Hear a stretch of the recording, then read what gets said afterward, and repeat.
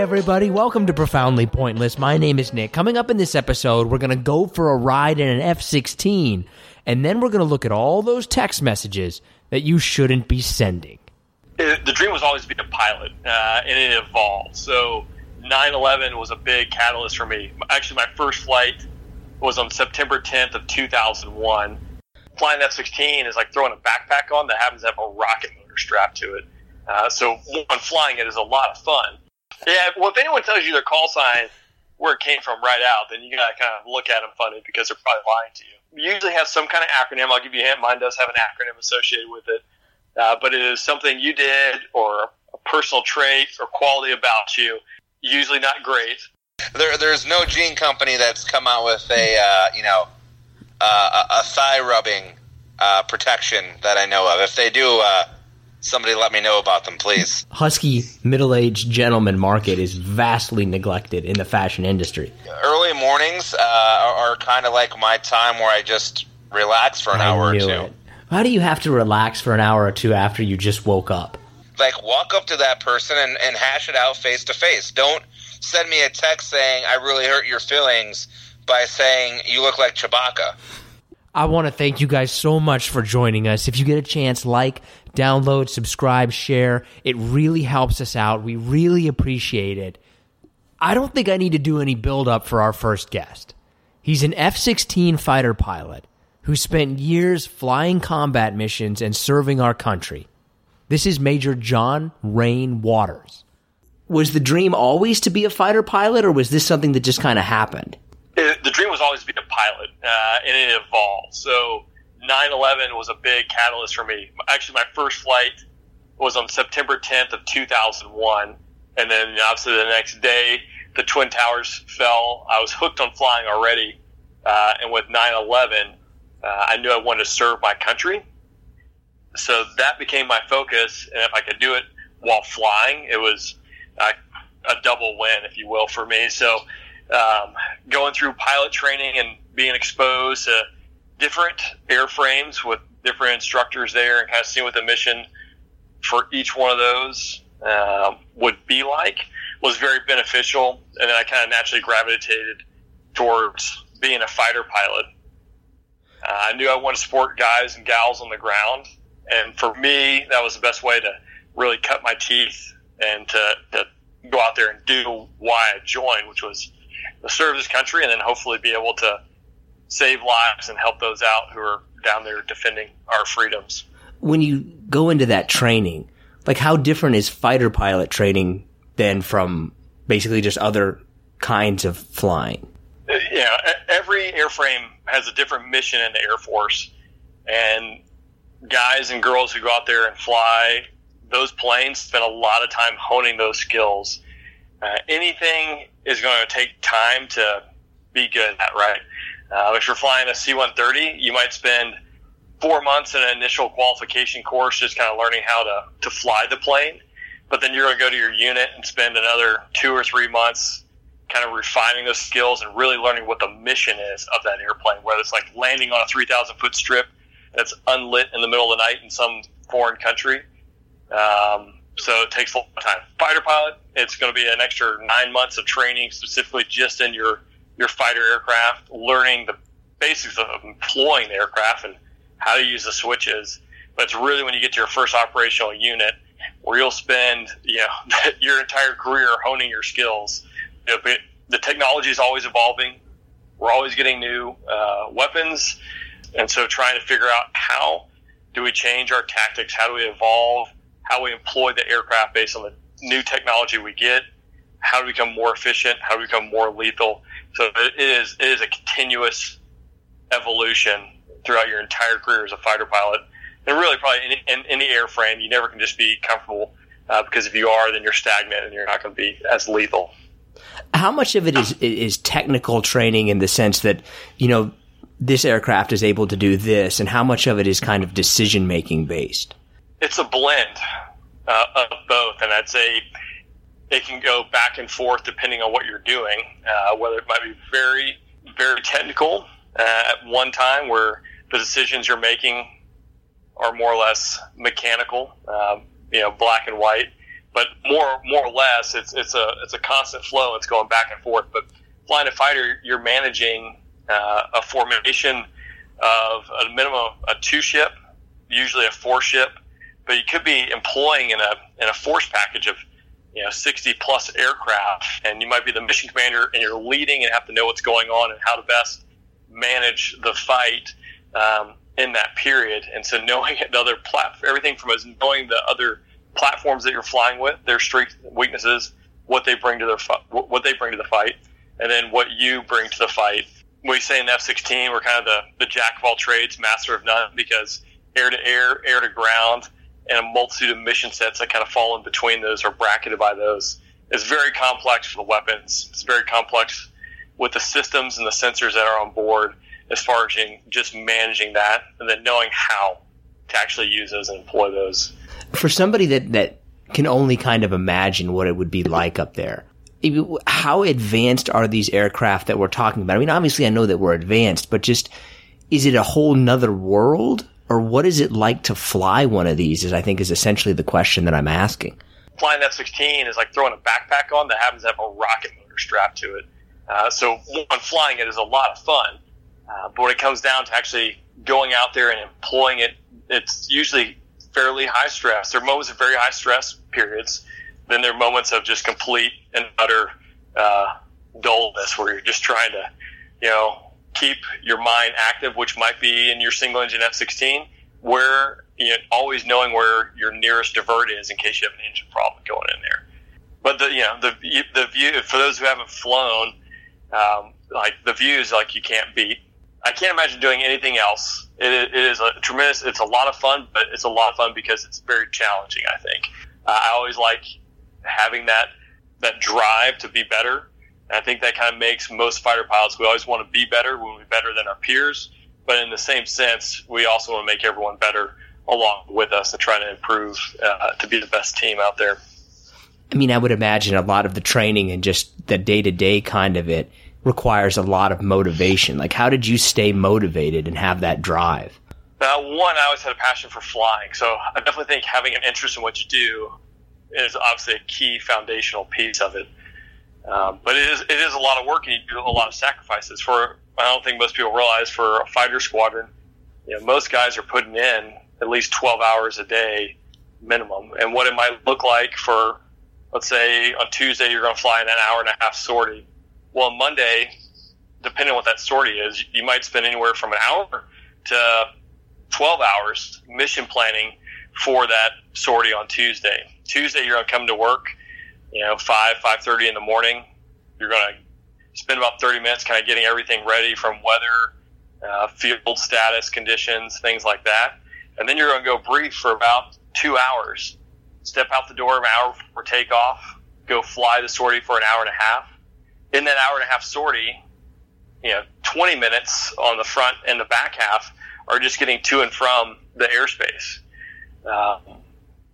So in there, you're having anywhere from 25 minutes to 50 minutes where you're actually doing the tactical portion as far as training. You're going to come back about an hour after you land. You'll be back in the building, and you'll start the debrief process.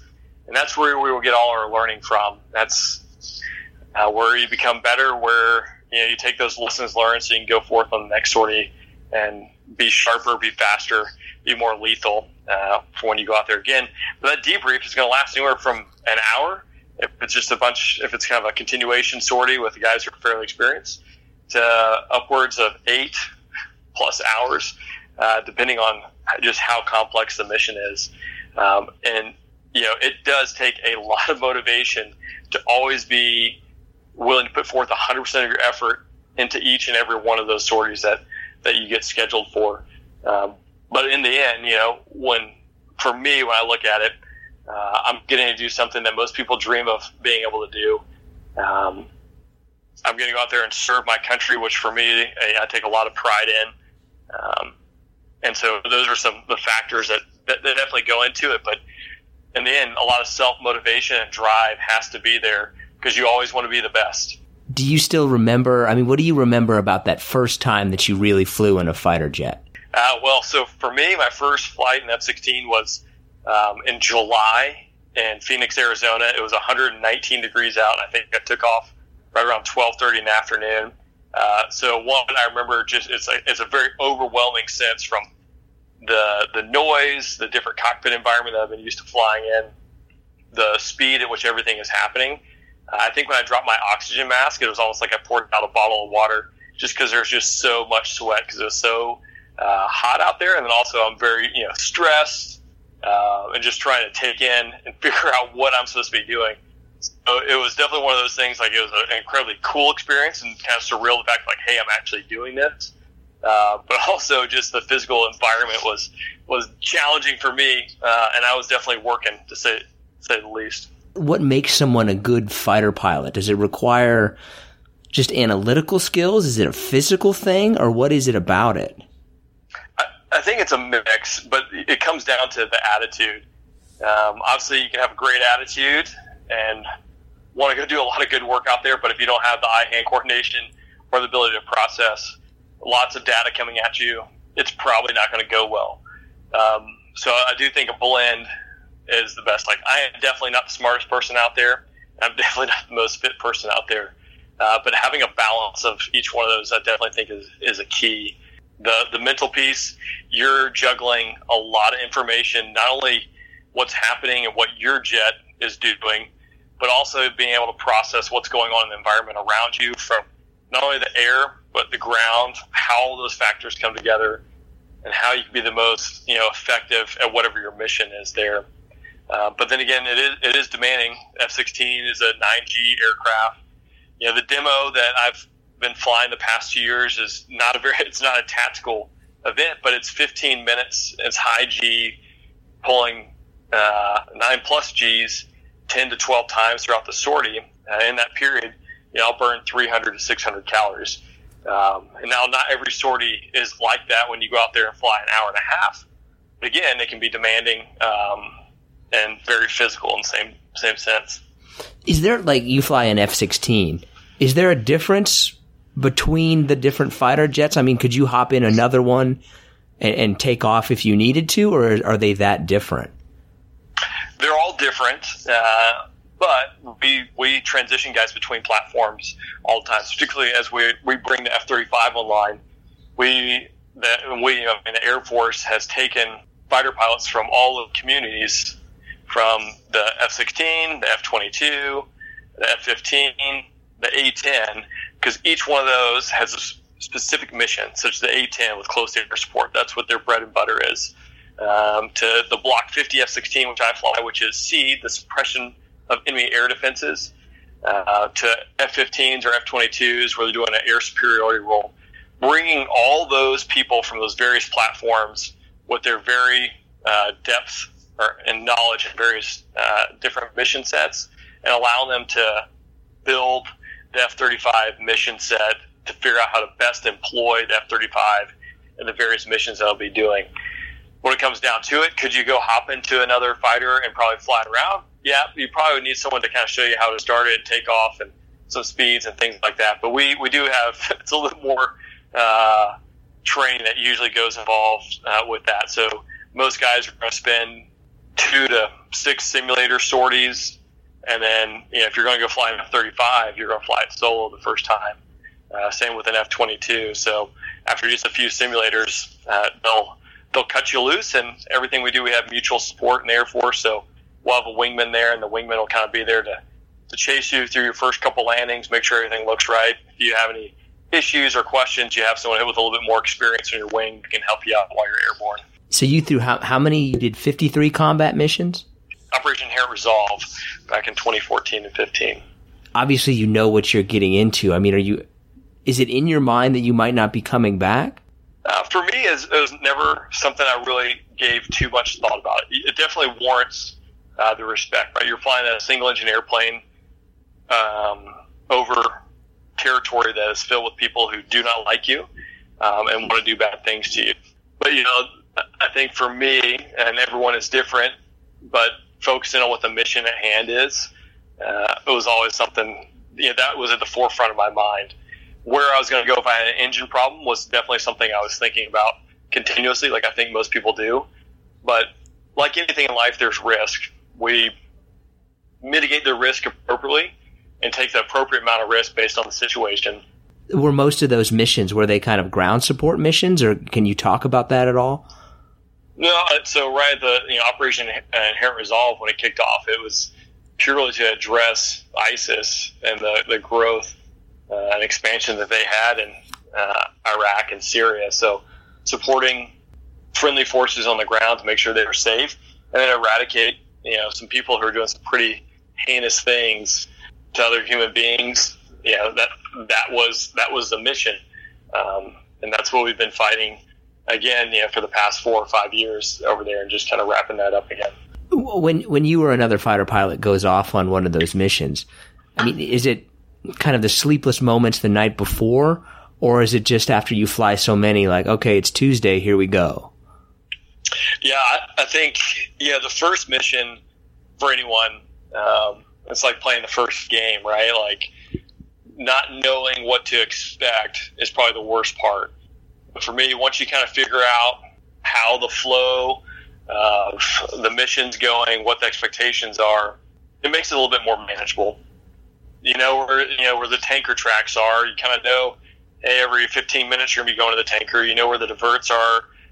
For me, I'm a very visual person, so getting out there and actually getting, my hands dirty, if you will, removes a lot of the unknowns and makes it a lot better. But again, it kind of becomes like, hey, it's Tuesday and I'm flying, right? Like, you'll get a set of mission materials, and it varies depending on where you're going.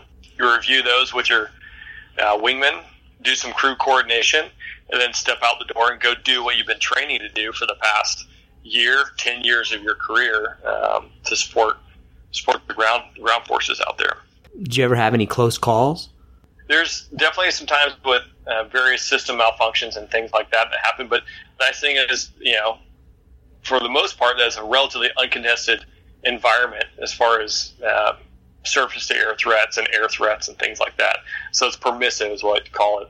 That made it a little bit better as far as that. Unfortunately, I was over there. We lost one of our buddies in an accident, and then we had a coalition partner that went down that we had been working with. So there's always risk involved with it, but for me, I'm very fortunate that we have, I think, we have the best maintenance force in the world. So when you're flying your single-engine airplane thousands of miles away from friendly territory, you definitely have, at least for me, again, it's kind of like the warm fuzzy knowing that we have the best bodies out there who are dedicated to their craft to making sure that this F-16 is not only ready for war, but it can go out there and do it safely and get back home. And then you transitioned into demo teams, right? That's right. That's what I've been doing for the past 2.5 years. I've always been amazed. Like, it looks like you guys are flying so close to each other. Is it really that close up there? Or is it just it looks like it? Well, no, it's pretty close. I'm a single ship demo guy, so I'm doing the demo by myself and then rejoining with a Warbird, P-51, P-47, F-86. So when I do that, you're flying 3 feet from them. Blue Angels, Thunderbirds, like those demo teams are anywhere from 3 feet to 18 inches. So it's a lot of metal going really fast, so they are pretty close together. Does anybody ever go, though, like, hey, guys, maybe we shouldn't be doing this? Like, these are $50 million machines flying at however fast. Well, so safety is first and foremost, right? Like with anything we do. And it kind of goes back to that risk mitigation, right? Like if you're in combat, people are dying on the ground, you're going to take more risk.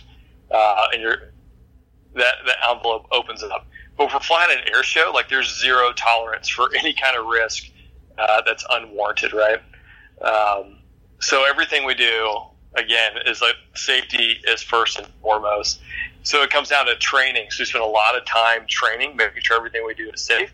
If there's something such as like the weather, where maybe it's affecting visibility or a discernible horizon, we'll start backing things off. We'll maybe not roll when we normally would roll, so we prevent getting spatially disoriented, things of that nature. But it absolutely is one of those things that if someone says, hey, this is not really smart, that's the environment where people are like, you know what, that's probably not smart, maybe we shouldn't do that.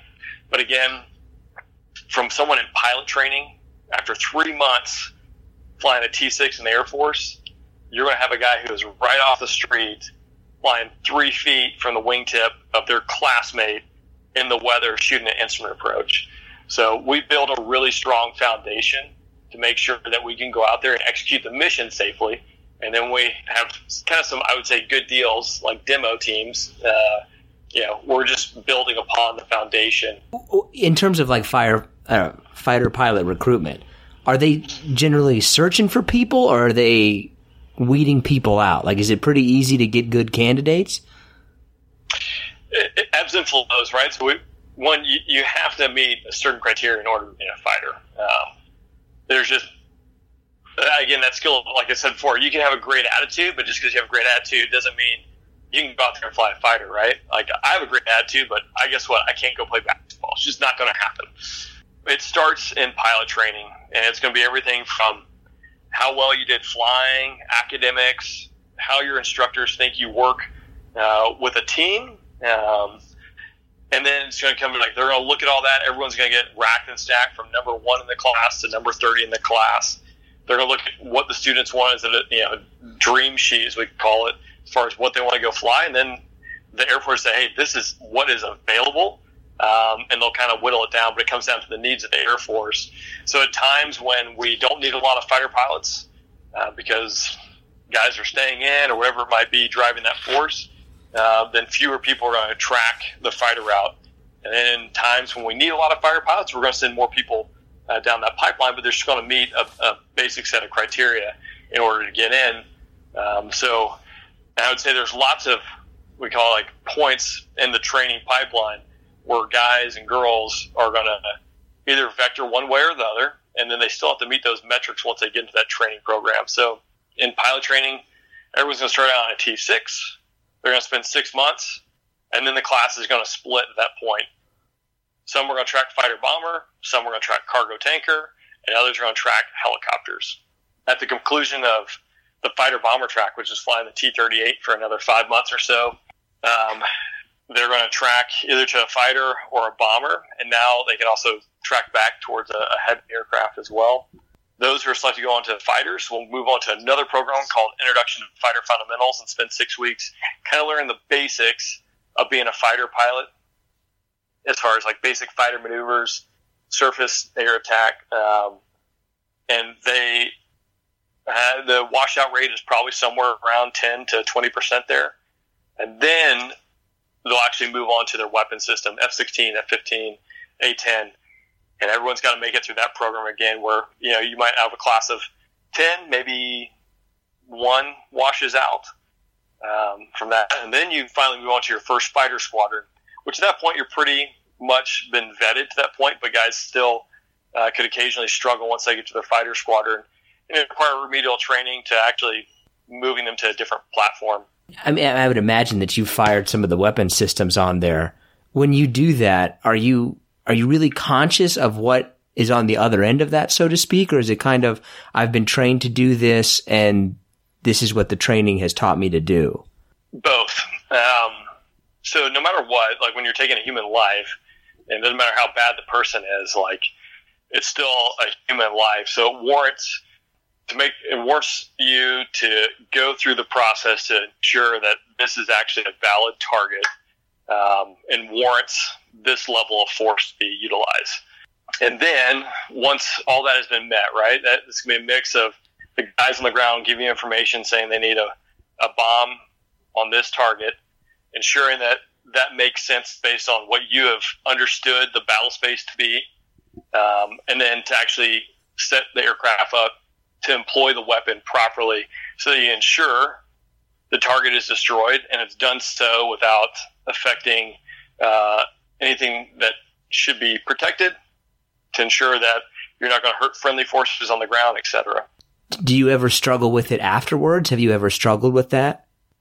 For me, I have not. I think all the decisions that I have been forced to make airborne or been a part of, it comes down to you're in the moment assessing what is happening, making sure that the target warrants this level of force to be employed against.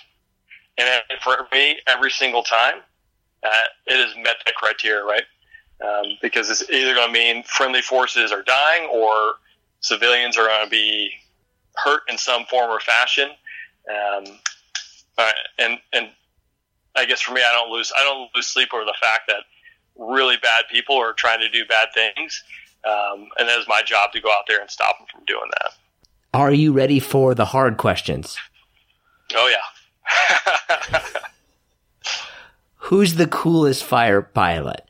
Like, that's it. Next question. Easiest. But no, sorry. I mean, even among the fighter pilots, like, is the F-16 guy the coolest? Is the A-10 guy the coolest? Like, who's the coolest fighter pilot? Yeah, I think we all think we're the coolest.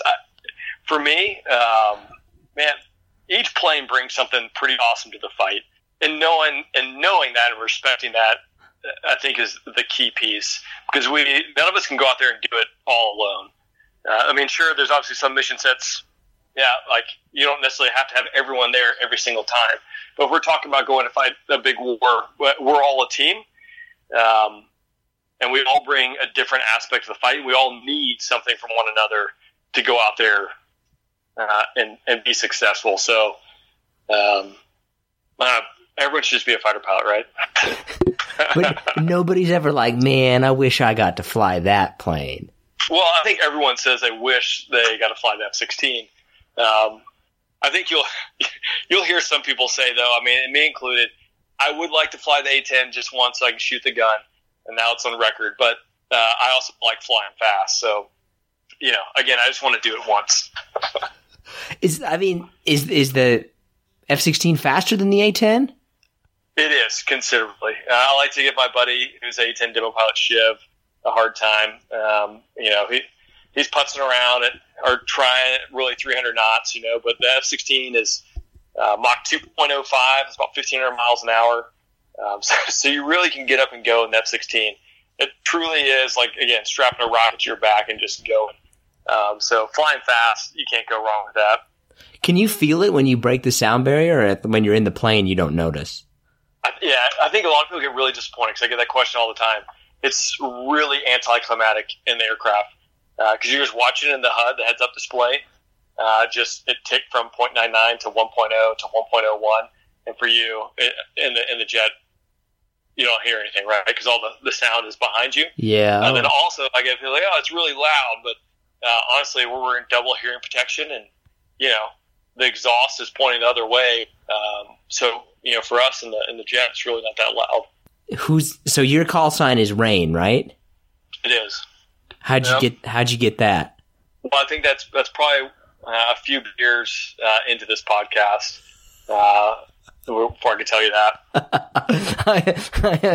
One of those kind of situations, yeah. Huh? Yeah. Well, if anyone tells you their call sign where it came from right out, then you gotta kind of look at them funny because they're probably lying to you. Oh, so like there you go. That's a little impact. Do you wait? So somebody else gives it to you, or do you get to come? Do you have any say in it? Oh, you get zero say in it. So it is a term of endearment that your peers come up with. It's always usually has some kind of acronym. I'll give you a hint. Mine does have an acronym associated with it, but it is something you did or a personal trait or quality about you. Usually not great that your peers will come up with, and they name it to you, right? And it keeps you humble. It's another way to just put you back in your place, right? Oh, so is it one of those things that like it sounds really cool, but it's actually might be kind of an insult at the same time? I mean, mine is really cool, but most people, it's always an insult. No, it's it just depends. It depends. There's some that are really great out there, and then there's other ones you hear, you're like, man, they must have really hated you. So it just depends. All right. What's the best one you've ever heard and the worst one you've ever heard? Well, the worst one I don't think I can say. The Marines and the Navy are notorious for like literally some of the worst call signs. And by worst, I mean, just brutal. We're like, man, they really hated you. And then you can cuss and stuff on this podcast. It's explicit. Yeah, the Air Force will probably come after me after that. But no, again, I encourage your listeners, they go out there if they just kind of, Google or run into a Navy pilot and see what their call sign is. They'll like, one, there's usually a lack of creativity, or they're just plain out brutal. Most of them are not Maverick, where it's like, oh, that sounds cool. And then we have some in the Air Force. I would say I probably can't, again, go into it, but I got some buddies who are really great at creating acronyms. So, if you get someone in your unit who thinks they might get away with something, or that they're better than other people, or whatever it might be, they're usually quickly humbled, and they're done so with like a call sign that sticks with them for the rest of their career. All I'm imagining is like Joe Bedwetter Smith. Like, I think Bedwetter actually might be a Navy call sign that I've run across at a red flag, which is like, that's got to be a hard one that when you graduate and your parents ask you what your call sign is, and you tell them it's Bedwetter. But again, all the more reason to join the Air Force, I say. Is there a competition between the different service branches as pilots, or is it one's kind of like the best and the others are looked down upon, or anything like that? In a joking manner. I mean, obviously. I got several buddies who are F-18 drivers in the Navy and Marine Corps, so it's always fun to give each other grief. I'll actually say, like, I ended up having an emergency with a brake failure, and I took a cable at NAS New Orleans, so it's a Navy base, and I was just ridiculed beyond belief because I had to take a cable, or a trap as they call it in the Navy. But mine was the departure into the runway. Well, all those guys are used to landing on a boat that's 100 yards long, or whatever it is. So like, you needed 8,000 feet to stop. Well, yeah, of course I did. I'm in the Air Force. Like, taking a cable is a significant emotional event. So we'll go do exercises together, like red flag. So there's always, like, no kidding, comes down to like competitions with weapons employment accuracy, et cetera, et cetera. But then again, like, just the nature of, I love, giving A-10 guys grief for being slow, and they'll make a bunch of A-10 or F-16 jokes too, so it goes across services as well.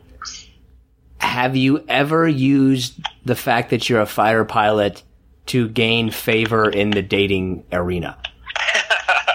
Well, fortunately, no. I met my wife early on, and she is thoroughly unimpressed. So I will say I did have a buddy who was, he was trying to meet some women at a bar one night. He was competing with some accountants, and when they found out he was a fighter pilot, uninterested. When they found out the other guy was an accountant, super interested.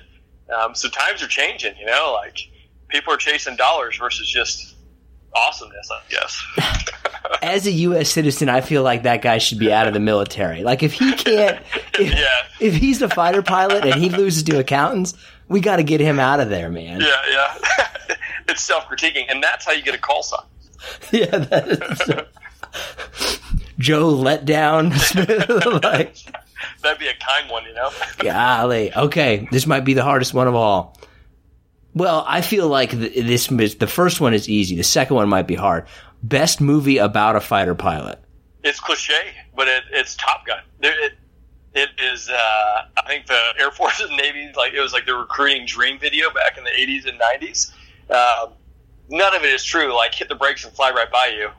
But it is such a good movie. I think still, and maybe it was because I was a kid and I watched it, and I watched it 100 times, and that was a part of, like, I want to go do that. So there's probably some nostalgia attached to it. But there's a lot of Hollywood in it too. Worst movie about a fighter pilot. So what is it? It's Behind Enemy Lines. Bro, maybe because I was a little bit older when I saw it. I can't watch it when they're outrunning a surface-to-air missile for like 2 or 3 minutes. It's so painful. In all reality, that would last about a second and a half or so. But I guess it's not the worst movie in the world, but it's painful for me to watch. Somebody wants to become a fighter pilot. What's the best advice you would give them? So it depends on where they are in life, right? Because people start their journey to be a fighter pilot at different points. You have to be in pilot training by age 33 in the Air Force. So, like, hands down, earlier the better, right? And then if it's a kid in high school, work hard. Everyone, work hard, be dedicated. Like, good grades to start out with. Be involved in programs that you're passionate about, whether it's like soccer or whatever club, grow in that, be the best in that club or sport, become a team captain, show some leadership, and then get involved either in the Air Force Academy, Reserve Officer Training, ROTC, or Officer Training School, OTS, after you have your 4-year degree, because that's going to be the initial path to getting into the Air Force and becoming a commissioned officer, which then you can go be a pilot. But no matter what, it's a long journey, so hard work and dedication. Know that there's going to be hiccups, there's going to be speed bumps, and pushing through those is probably the toughest part, because it is a marathon. So having the stamina to keep pushing forward and knowing that, hey, you're going to have a setback here and there, and not just completely quitting, is key to being successful and pursuing to become a fighter pilot. And then another big piece I tell people is it is competitive in nature, but you can be competitive while making those around you better, and that's what we're looking for in the Air Force. We all want to be better. We all want to be the best, and ideally you're the person who wants to be the best, but then also make the person next to you better than you, and thus bring them up along with you and bring the whole unit up together, because it's going to make you, in the end, much more effective. I want to thank Major Waters so much for joining us. If you want to connect with him, we have linked to him on our social media accounts. We're Profoundly Pointless on Facebook, Twitter, and Instagram. He has some amazing pictures that really show what flying in one of these fighter jets is really like up on his Instagram. And he's also got some really cool plans moving forward. We couldn't get into it, but I think he's somebody that you're going to want to watch and you're going to want to follow, because he's got some really cool stuff coming up. Okay. Now let's go ahead and give John Shull a call. Hello, Sunshine. What do you look for when you go shopping for pants? Might be quite embarrassing. I probably go pants shopping 5 times a year, so I'm not very picky at all. I would say, geez, I don't even know what I look for. I mean, I get literally the same pair of blue jeans. You go shopping for pants 5 times a year? 3 to 5, I guess, would be more accurate. Probably. I think the acceptable number of pants shopping for a man is twice a year, 1 to 2 times. What are you doing to your pants? Why are you wearing out your pants so quickly? Well, when your thighs rub together, they wears out the inner seams pretty quick. Do they have friction burns? There's no jean company that's come out with a thigh rubbing protection that I know of. If they do, somebody let me know about them, please. You know what? There is a massively neglected market in the husky middle-aged gentleman market is vastly neglected in the fashion industry.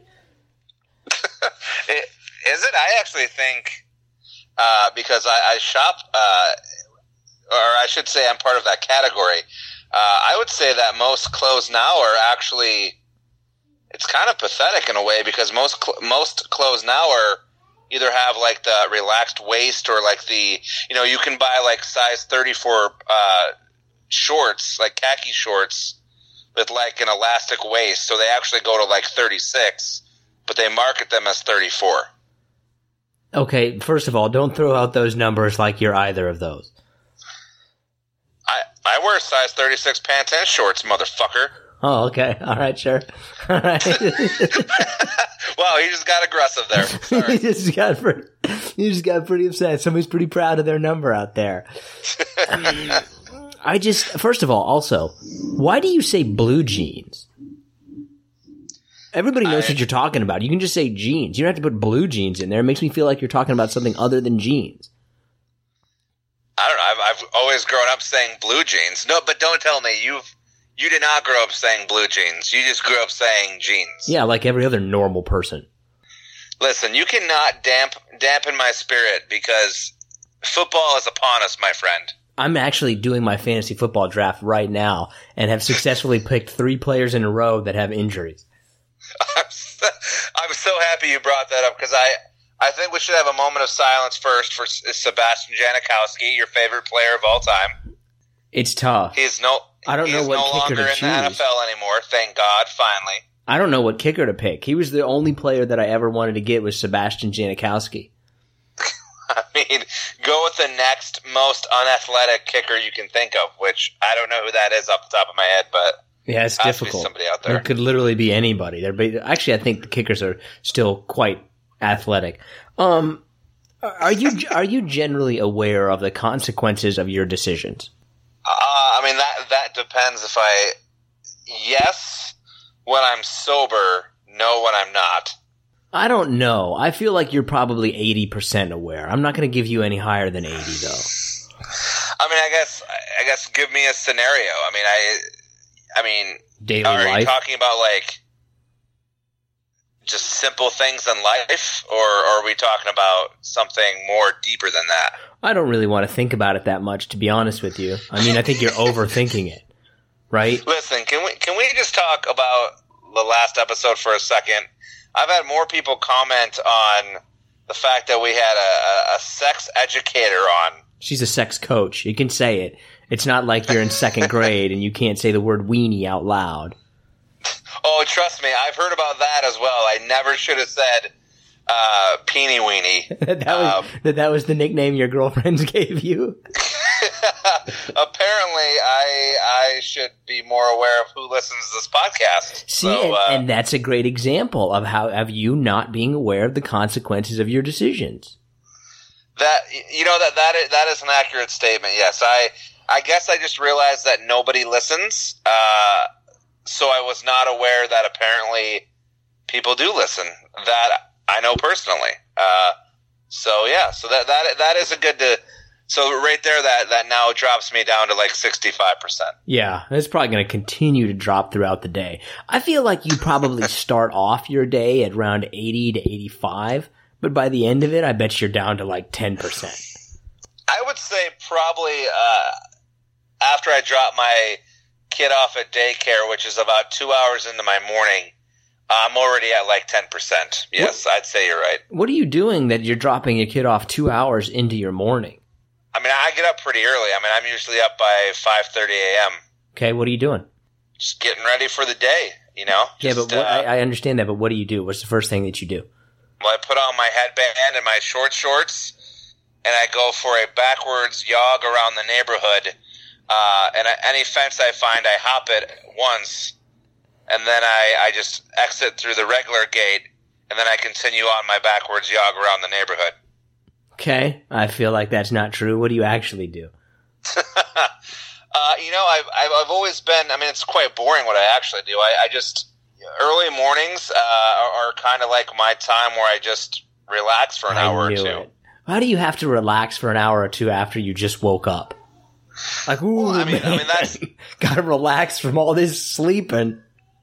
Well, I mean, maybe relax isn't the right word. Maybe it's like me getting mentally prepared for the day to come. Well, I don't understand that though. You've just wasted you've spent an hour to 2 hours mentally preparing. You could have actually been doing something in that time. I mean, I don't say that I didn't say I don't do stuff, but I mean, it's just minute tasks, laundry, dishes, whatever I can do to help around the house, things like that. Or maybe I'll watch, Sports Center for an hour and a half. I mean, it all depends on the day. Why don't you just sleep, though? I don't understand that. Like, you're just waking up to watch TV? Yeah, I don't know either. I probably average 4 hours of sleep a night, maybe. See, but you're waking up to do nothing. Like, that. I don't understand that. I guess I don't understand it either. It's just the way it is. But don't tell me. You get 8 hours of sleep probably, right? In your No. Captain America pajamas? I go, first of all, they're not full PJs. I go little booty shorts, and that's all I wear. Second of all, you could get more sleep, right? Like, wouldn't you be more productive if you just slept? I get about 7 hours. I try to get 7 hours. Of course you do. I'm not waking up in the middle of the night to just watch TV and think about my day. I mean, maybe it's probably all me. I mean, it has to be all me, but that's just the way I am. I don't know. I can't give you any more reasoning. Do you have a segment? Are you ready? I am ready. Okay, here's what I want you to do. Are you on a mobile phone right now? I am, yes. Okay, go find a little door stopper like a door stopper, you know, the thing on the back that goes, and I want you to make a beat with that. Oh my God. I don't know if I have one in my house. What kind of house doesn't have a door stopper? I mean, I have a door stopper, but they're solid. They're not the ones that do what you're talking about. Okay, well, just find one and do something with it. Oh, you got to get those stairs checked. I'm just surprised I'm not out of breath. All right, let's. This is the best I can do here. Here we go.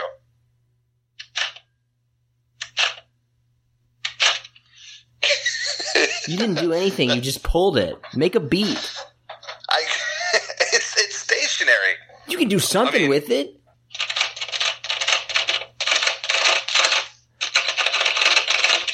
Okay. All right, that's a little bit better. That first part was really terrible effort on your part.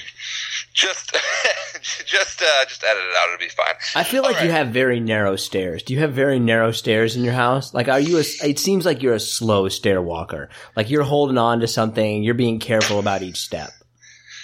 No, I'm not actually. Have you ever fallen down the stairs though? Yeah, dude. I've been drunk before. Have you ever done it sober? No. No. I've never done it drunk. I've done it sober. Or I'm sorry, that doesn't make sense. I've never done it drunk, but I've done it, sober. What? So which one did you said? You said the same thing. Shit out of myself. Do you even know? Do you even know? I think I'm drunk right now. I've never fallen down the stairs drunk. Only when I'm sober have I ever done it. How long after you landed at the bottom, how long did you contemplate your life and how much pain you were in? Well, I've done it twice. The first time I was carrying a box, I missed the last step, and I came down like on the side of my foot. That doesn't count. And then the second time, I thought I was being a badass. I was carrying like 3 or 4 of those big Tupperware bins. Idiot. Oh my God, my stairs. The ceiling slants as you go down, like I would assume most staircases do. And I didn't realize that the things I was carrying. You're laughing is not making me any easier telling the story. Anyways, so as I was walking down the steps, the top one hit the slanted ceiling. And then that came on, cracked me in the head. I lost balance, dropped him, flipped over a couple, and went down about, 7 or 8 stairs. Did the stuff in the Tupperware come out of the containers? Of course it fucking did. We had just moved into this house, and I was so mad. Did you ask for help? Did you call Melissa? Did you call the wife? No, of course not. You can't do that at that point. You can't. I actually try to act like nothing happened, but of course I sound like a rhinoceros falling down, the stairs. So she came running in running through the doorway and looked down the stairs, and I can only imagine what she saw. When she saw you fall down the stairs or saw you at the bottom of the stairs, what do you think her first thought was? Oh my gosh, I hope he's okay, or why did I marry this man? He's embarrassed me again. Probably neither. I'm sure the first thing she said was, I hope there are no plates that are broken.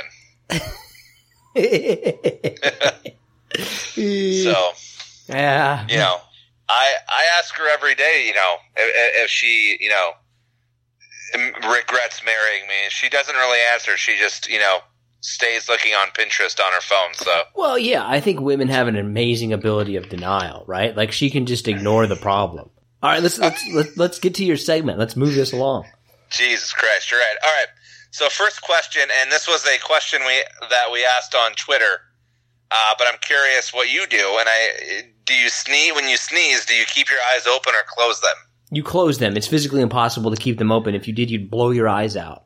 I have several people that tell me, and there was at least 12% of the, 90 votes casted. 12% of those people said that they keep their eyes open while sneezing. Well, they're wrong. You can't do it. It's not possible. Just for the record, I agree with you, but people say that they can do it. So well, they're wrong. They're just wrong. Oven-baked potato chips or regular potato chips? Oh, oven baked. Just because it sounds fancier. I don't know what the difference is, but I like the fanciness. Like, ooh, oven baked. I'm going to get those instead. You're not a big potato chip guy, huh? No, I'm a big potato chip guy. It's just that I don't, for people who don't know, I don't have a sense of smell. So I can't really taste the difference between things that well. So to me, it doesn't taste any different, but the mindset of oven baked is like, oh, these must be better. Fair enough. This is more of I just want you to say the first name that comes to your head here. But say you have the first pick in your fantasy football draft. Who are you taking? The best player. Go on, you can't give me any kind of name? Saquon Barkley, probably. That's who I would take. Okay. All right. I'm impressed that you even know who that is. Yeah, dude. Are you ready for your next segment? Are you ready? Let's do it. Any chance you could stick your fingers in an electrical outlet? I mean, I can, but nothing's going to happen. Do you have anything metal next to you? Yes. Okay, bang it against an electrical outlet and make music that way. This is going to be a terrible idea. Get it pretty close. Like, we're just going to see what happens. Get it kind of close. Give me a good beat. But it has to be metal on an electrical outlet. All right. Here we go.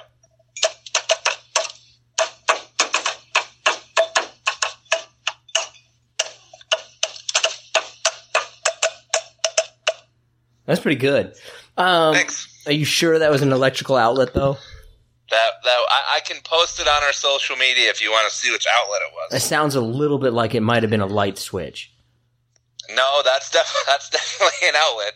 Okay. What did you use metal? What did you use metal? Metallic tin that used to hold a candle, actually. Hey, it's almost fall. What new candles have you bought this week? I don't know yet, but I believe me and the wife are going to the store a bit later, and I'd be happy to share on our social media which candle I pick up. I'm thinking like an apple spice. I really think that you should start sharing pictures of you buying candles, and just have your flavor of the season. Wherever you go, post a picture of you buying a candle. You think that would be a way to up our Twitter followers if I just post pictures of me with my different candle buying of the week? Yeah, I like that. I like that idea a lot. Brought to you by Long John Silver's and ProfessionalPodcastSolutions.com. No, well, first of all, you got the name wrong, but it was close. I give you credit for trying, and I respect you and appreciate the fact that you put it out there. For people who don't know, I recently have started a podcasting company, Professional Podcast Productions. John was close. So if you have a podcast and would like to pay me money to create it and help your business grow, I'm all about it. Even though John can't get the name right. I guess I'll give you some love on the Facebook poll this week, again, because you crushed me. Apparently I put red too low, and because I had gold in it in my list, that's the reasoning why people voted for you. Yeah, I mean, those are bad decisions on your part. Red is no less than a number 2. It really isn't. And gold doesn't belong anywhere on a top 5 colors list. I mean, I'll give some love to our loyal listeners, Mike Westfall, Dave Lukowski. They're always chatting us up, which, keep it going. We appreciate that. The sneezing while keeping your eyes open Twitter poll got a lot of reaction. Melissa, not my Melissa, but a different Melissa, said it wasn't possible. Temka said that only one way is possible, but didn't elaborate, so I'm not really sure which way they think is possible. No follow-up whatsoever. I like it. And I'm only saying this person because I don't want to get cursed forever, but Witchy Woman said that it's automatic to close your eyes, so, I mean, there's that. There's going to be a new Twitter contest / poll coming out this week. I don't want to reveal the details just yet, but it's going to have to do with football. in the impending NFL season. So if you're at all interested in sports, you're going to want to make sure you check us out on Twitter for that. Mark that down on your calendar. And then something that we stayed away from that I just want to get your opinion on is, have you heard the viral sensation between the Chick-fil-A sandwich and the new Popeyes chicken sandwich? What? You haven't seen that going around? In Detroit, for instance, 3 Popeyes in the city of Detroit had to stop serving chicken sandwiches because they ran out of them. Because Popeyes released this ad saying that, they're coming out with a new chicken sandwich, and somewhere along the line, it got convoluted that it was better than Chick-fil-A's chicken sandwich. Ooh. So now Popeyes, their chicken sandwich is being compared to Chick-fil-A's. Now, I've never had it. I've had Chick-fil-A, but I've never had Popeyes. But I think that's something that we might have to put to the test. Okay. I think that what we should do, and Professional Podcast Productions will sponsor you to do this, and I'll give you the money. I think that you should go get 6 of each sandwich, eat all 12 of them in one sitting, and then tell me which one is better. No, let's do 5. I think 12 is too much. Let's do 5. I don't think anybody wants to see me eating a chicken sandwich, let alone 10 total. Well, no, this is research purposes. This is science. And when my arteries officially clog, are you going to tell my wife, or... I'm sure she's already prepared for that day. She's just making plans. Do you think that your wife is thought about your death and prepared for it? No, even though I do have life insurance that I did not have before I met her. So, how much money you got? What's your life insurance policy? How much we talking? Oh shit! I wish I knew. I think it's $250,000 probably. Whoa! Wait, no, I thought $500,000 would be a lot. I mean, what? Okay, what do you think? What do you think that you're really worth? If you were to be sold, or somebody was going to kill you and pay your family for it, what do you think you should really get? I'll start off. I'm going to go $325,000 is what I'm worth. I think that'd be a fair sum. I'll put me at $250,000. You're going to go 250? I think you're worth more than that. I'll give you I'll give you 312. 324? No, 312. Because I got the business now, so that bumps me up to 325. I think that's what I'm worth. Truth of it is, no one's going to give a shit if I get kidnapped. I don't think people would really care who gets kidnapped. No one has that kind of money just to drop unless you're some rich celebrity or the president of Denmark. Are you done with your segment? Are you done with this? What's going on? Yeah, let's move on to a top 5 that I'm curious to hear what your top 5 is. Yeah, so our top 5 is top 5 things that you shouldn't say in a text message, whether these be kind of just things that you shouldn't put down from an etiquette standpoint or things that you just shouldn't tell somebody in a text message. I kind of went all around. What's your number 5? My number 5 is starting an argument or having an argument over text of any kind. That's way too complicated. What do you mean? How is it complicated? Well, it's not just something that you shouldn't. I mean, you could say anything. That's okay, so then don't say a single. Then you should never text because you could start an argument at any moment. I'm saying that if there's language or something that you want to say to somebody, which the current generation doesn't know how to talk to people face to face, don't text it. Don't text somebody and say, "Hey, you really made me mad today." Walk up to that person and hash it out face to face. Don't send me a text saying, "I really hurt your feelings," by saying, "You look like Chewbacca." That's what I'm saying. See, I don't first of all appreciate you taking a bunch of shots at our audience saying that the current generation doesn't know how to communicate. They just communicate in a different way. Just because it's not your way doesn't mean that they don't know how to do it.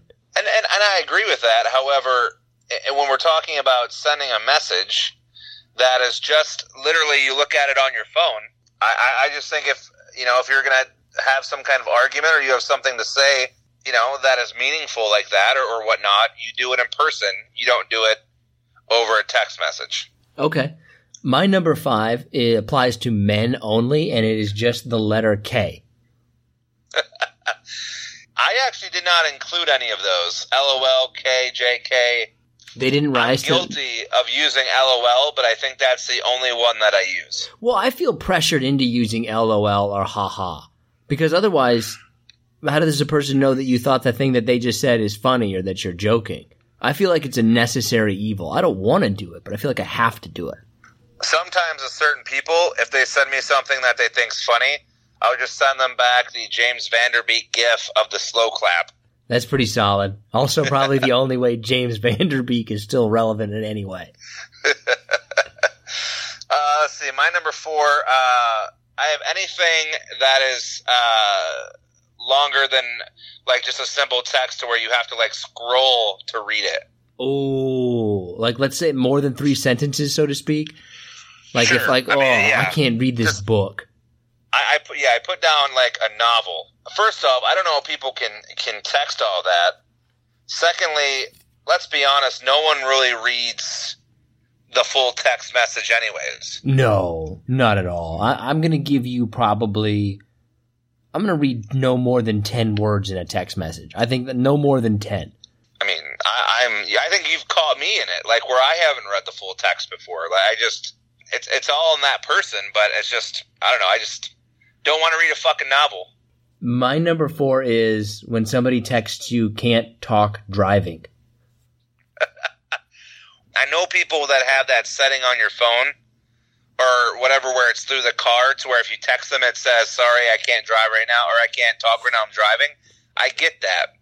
It's the people, and I don't know if this is what you're saying, but like where you text them and they look at the phone and they respond with, I can't talk right now, I'm busy. That's what I'm talking about, Yeah. right? Well, not busy. I mean, some people are doing ridiculous. something, but it's specifically driving related. Well, then, like, if you're driving, then don't be texting me back in the first place. Yeah, that's just terrible. Those people have no etiquette of any kind, probably. What's your number 3? My number 3 is first date anythings. And what I mean by that is with the emergence of social media and online dating, you know, especially when I was doing it, it's how I met my wife. I would never want to text her like, you know, oh, hey, how are you doing today? Like, this is our first time ever meeting, and I'm going to reveal my soul over a text message. I'd rather call or something, you know, it's just more personable than just a text message. I'm going to make up my number 3 right now.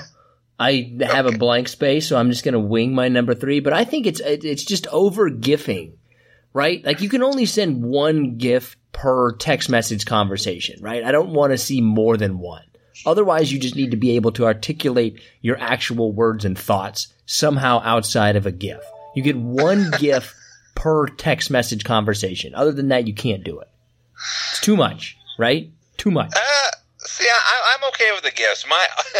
The reason why I don't like GIFs or getting all kinds of pictures is because I was cheap and only bought the phone, like the iPhone that has a certain amount of memory. So if I have a conversation where I have like 40 GIFs, you know, in like the span of 4 days, my memory gets full. That doesn't mean that you can send me GIFs now just to fucking piss me off. I think that's probably what I'm going to do. I just got an iPhone, finally upgraded from the BlackBerry, so I'm pretty excited about being able to. I haven't figured it out yet, but someday I'll be able to send GIFs. Oh, no, you got rid of the BlackBerry. Yeah, it was a sad day. Aww. It's still sitting. Yes or no, did you cry? And did you give it its own burial? I would have been more emotional, but I was moving at the time, and my son was yelling about something, so I just gave it to him now that it has no service and can't do anything, and he pretends like it's his phone. It's kind of cute. Well, I'm glad that you kept it alive at least. I haven't realized my draft. Who should I get? Oh, I've been drafting people I didn't even know it. I'm going to go Austin Hooper. I don't know who that is, but I'm going to pick him up. He's a tight end. That's not a bad pick. Okay, I got him. He's my boy. What's your number 2? Sending somebody unwanted selfies or any other kind of sexual photos. My number 2 is a dick pic. I mean, yeah, essentially, I mean, that's part of mine, yes. I've never done it, but I know of many instances, and I even have friends that do it. And I always wonder, like, the person on the other end, like, do they really want to see that? I don't know. Like, who finds a dick, like, attractive looking? Not one person. I can confirm this with wife and other girlfriends.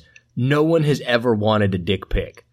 Basically, what I have been told is that my body, and I think most men's body, you're essentially unattractive from the waist down. Like, ooh, let's see a good calf. Like, let me see your let me see some inner thigh there. What if you were to take a dick pic though? What angle are you going? You shooting from the top? You shooting from the side? You shooting from the bottom? Oh my God, I mean, I guess I've never really thought about it. I guess whatever would give you maximum exposure, I would think. I don't know what angle that would be. But you would work on it, right? Like, you wouldn't just snap one pic and shake. You would try to find the perfect angle to make it look as generous as possible. Of course. You gotta put a little effort into it. What's your number one? Oh man, my number one. I think it's pretty universal, and it's telling somebody that you're breaking up or divorcing them. Oh, see, I was gonna put that, but I think there's an even more powerful one: the "I'm pregnant" text message. Oh man, see, do people actually do that? I'm sure somebody has. I would love to hear people's worst text message stories. Like, what's the worst, most inappropriate text message you've ever gotten? What do you have in your honorable mention? Do you have any honorable mentions? I guess kind of goes along with the pregnant thing, but like revealing big life events, like proposing, or I guess pregnancy could go in there. Like, what would you have done if your wife would have told you she was pregnant over a text message? Would you have cared, or would you have been like, I would have been a pretty, like, that's the kind of thing you say face to face. It depends how many kids you have. If you've got like 5 or more kids, then it's okay. I'm pregnant again. Like, all right, and it's Tuesday. Just move on. So what you're saying is after the first kid, it doesn't matter anymore. No, I think after the 5th kid, then you can after the 5th kid, you can say you're pregnant in a text message. But before that, it's not appropriate. I have telling somebody that somebody died over a text message. Yeah, that's never appropriate. Unless they're in the Himalayas or something. Which I've actually been a part of a few times. Deaths in the Himalayas? No, receiving a death notification over a text message. Well, how close we talking? We talking immediate family? No, friends. Friends are like a family member of a friend or something. Yeah, I feel like that's okay. And then this is this is me being a sap, but I have saying like affectionate things over text, like babe or honey or like I love you, like it has no it's kind of like saying LOL or like okay to me. It's just a filler. You don't text your wife you love her? Not usually, no. You have. What's your wife's nickname again? Sexy Pants. What is it? Like Bubkiss? Wubs. You never hit your wife up with a love you Wubs text message? It's very rare. Far and few in between usually. What do? You phone call it?